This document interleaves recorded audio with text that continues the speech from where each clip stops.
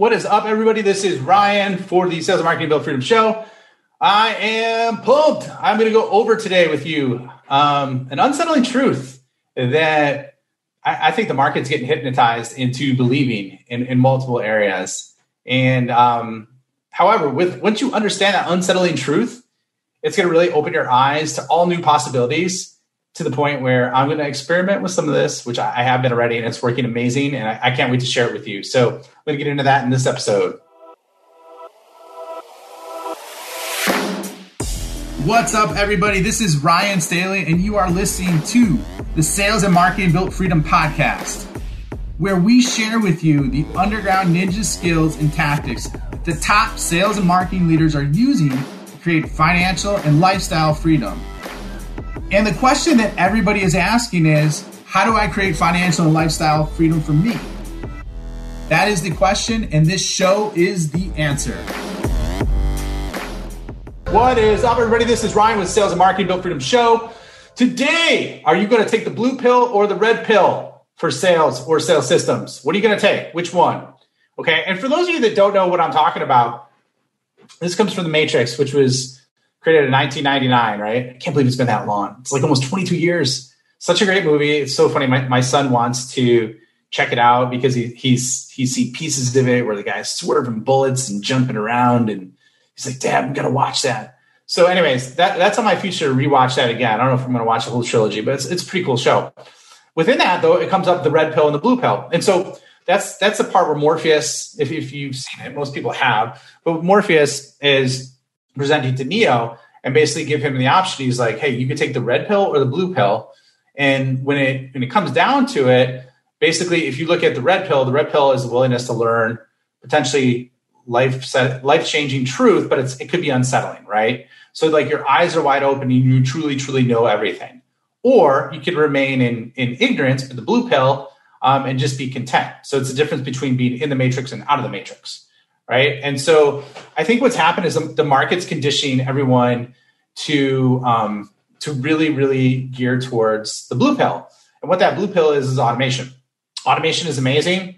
Passive income is amazing. However, I heard one of my mentors go over this and went on a rant and he's really, really well recognized, has, done amazing things, just a really good human being, down to the point where some of the results this guy's done is amazing. He's given a talk and sold $3.5 million in an hour presentation, 45-minute presentation. There's not very many people in the world that could do that.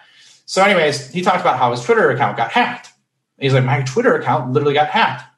Twitter is a publicly traded company. He's like, basically, I reached out to them and said, hey, my account's being hacked. Like, can you help me? Can we shut it off? There's people speaking in languages that I can't even speak in. So it's been hacked and I need to stop it and shut it down. And he's like, basically, I never heard from him again. I reached out. I think he reached out multiple times. Never heard from him. Never got a call back. Nothing. And this is a publicly traded company with a massive security breach to someone's account. And they just ignored it. Right now, I've seen this with other social media networks. I'm not going to mention which ones, but you're just basically a number. You're in the matrix. And so what's starting to happen is because when people adopt digital customers or other customers, they think, hey, my work's done. I got this. We'll just automate everything. And it truly, truly, truly, once again, you could live in ignorance and think, hey, I never got to talk to my customers. I don't have to do this.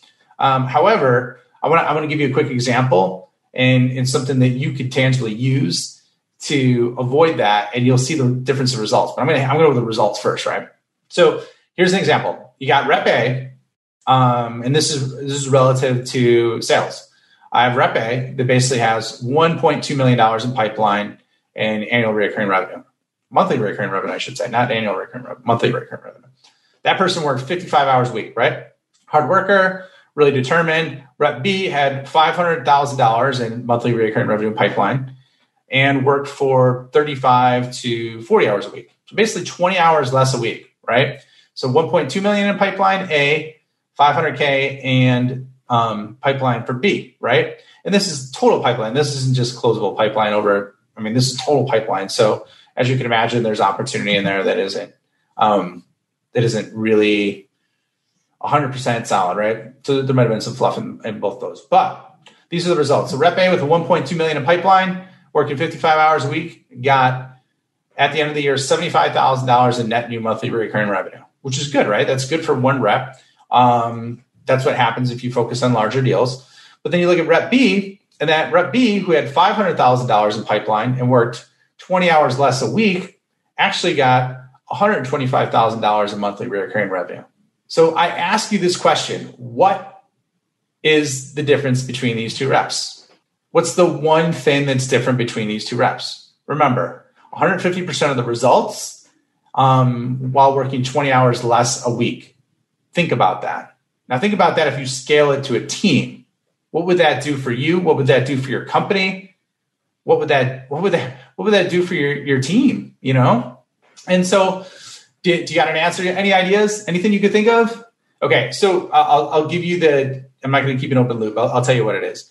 But here's what I got to tell you is that the one simple difference between those two is rep A was taking more the quantity approach and rep B was taking the quality approach. And that quality approach was deeply seated in spending time with their customers, spending quality time and becoming emotionally connected to them. And so rep A, he's more of a pound and ground automation, do as much as you can, blast, tons of content out or email messaging. And it's so funny that the end result was 150% of the roles will work in 20 less hours. So like, okay, Ryan, how do I execute on that? How do I execute on that for big deals? How does my team execute on that for big deals? And how do you really, really, truly scale that? And so what I hear is every single organization typically has some kind of sales process, right? So they have a sales process. At the same time, they have a go-to-market strategy. However, one of the things that I really, really, I don't think I've ever seen it cut up this way. And this is something that we did to scale from 0 to 30 million with only 4 salespeople, is we also included a relationship strategy for every account. And you're like, Ryan, what the hell is a relationship strategy? A relationship strategy is when you have a longer sales cycle. Let's say the sales cycle is anywhere from 3 months plus, where you have multiple people involved and it's a complex solution. So there might be anywhere from 3, 4, 5 people involved all the way up to 30, right? I think there's a contract that we got was $20 million and there's about 18 to 25 people involved, something like that. And so in doing that, something that was really, really eye-opening with that is a relationship strategy is basically you look at all the players and you have them mapped out by department. So let's say you got IT, you got finance, you got operations. So you got a silo, or it could be like if you're selling to salespeople, operations replace operations with sales or operations with marketing, right? And basically you rate them, each person individually, when you're going across those different departments. First of all, you prioritize the departments. It's what I call decision-making funnels. So what we prioritize the decision-making funnels on a scale of 1 through 3, 1 being the most heavy influential in terms of budget and authority, all the way down to the supporting cast in second and third. And so when you do that, what happens is it really gives you crystal clarity around what departments to focus on and spend most of your time on. Okay. So once you do that, you got to insert the players in those departments vertically.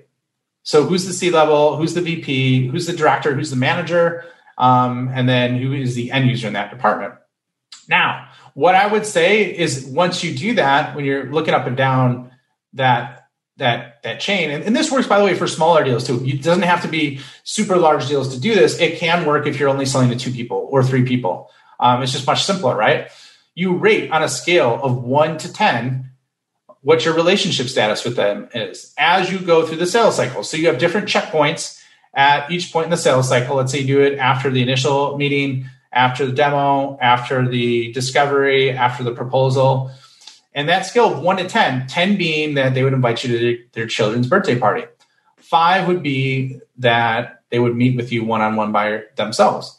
0 would be they won't even return your call, right? Or 1 would be they don't even return your call. So if you're looking at this, think, just visualize this, right? You're looking at your top department for every account, and you see that the decision maker and the signer, you have a relationship of 1 with them. As you're going through a longer sales cycle of 3 months plus, the thing that a lot of people think sucks about big deals is time, However, the beautiful thing about big deals is time, right? And so what that means is if you continuously reflect and look at that as you transform, as you go through that sales process, you can work on it. You can upgrade that what starts as a 1 relationship into a 10. So by the time you get to the end of the process, you know exactly what the opportunity is. You know, within a degree of confidence of 70, 80, 90%, you're going to get that deal closed. And it's a multi-million-dollar life-changing deal for your organization. Think about that. Think about that. So I'm gonna round things out, but basically that's the impact. So just by doing that one simple exercise and attaching that to the sales process, attaching this to your sales methodology, attaching that to what you say in the meetings, just by monitoring and focusing on that, you're going to explode your relationships, but you can't automate it. You got to do the work. You cannot automate it. However, I showed you the difference. You can take the red pill and identify like, hey, I'm going to have to do some relationship work in these accounts continuously. I can't just automate it. I can't just put an outreach, not an outreach, but an outbound messaging sequence in there and have this handled. You can leverage that to help. However, it takes some manual work. But if you're dealing with deals that are larger in scale, 50, 100, 150, 200, a million, 10 million, 20 million, those are the things that are going to get the deal done. So went on a little bit of a rant today, but that's okay, because this is going to make an amazing, amazing difference in your business, but only if you take the red pill and implement. All right. So I'm going to have that as a wrap for today. If you need help implementing something like this in your business, feel free to reach out to me. Click on the link below in the show notes and schedule a time and we'll talk through it. But little things like this could literally lead to doubling or tripling your revenue in year over year. And what we do is we stack these with other components. So real excited. Happy to have you on today. Have a great day, and I'll talk to you on the next episode. Thank you for spending the time with me today. I know that time is one of the most valuable resources, so I truly honor and appreciate you coming along this journey with me. One of the things that I want to ask you is if you really truly enjoyed this and know someone that this can make an impact on, please share this episode with them. If you're on a journey for financial and lifestyle freedom, it is always exponentially better if we're building a tribe with like-minded people who are on the same journey. In addition, I have an amazing PDF for you that could be career changing in terms of the content. Essentially what it is are the top 10 questions that every big customer is asking behind closed doors that no one is telling you about. I'll put a link for it in the show notes, so check it out. It's my free gift for you for being a part of this launch and being a part of this journey with me, and I hope to see you soon.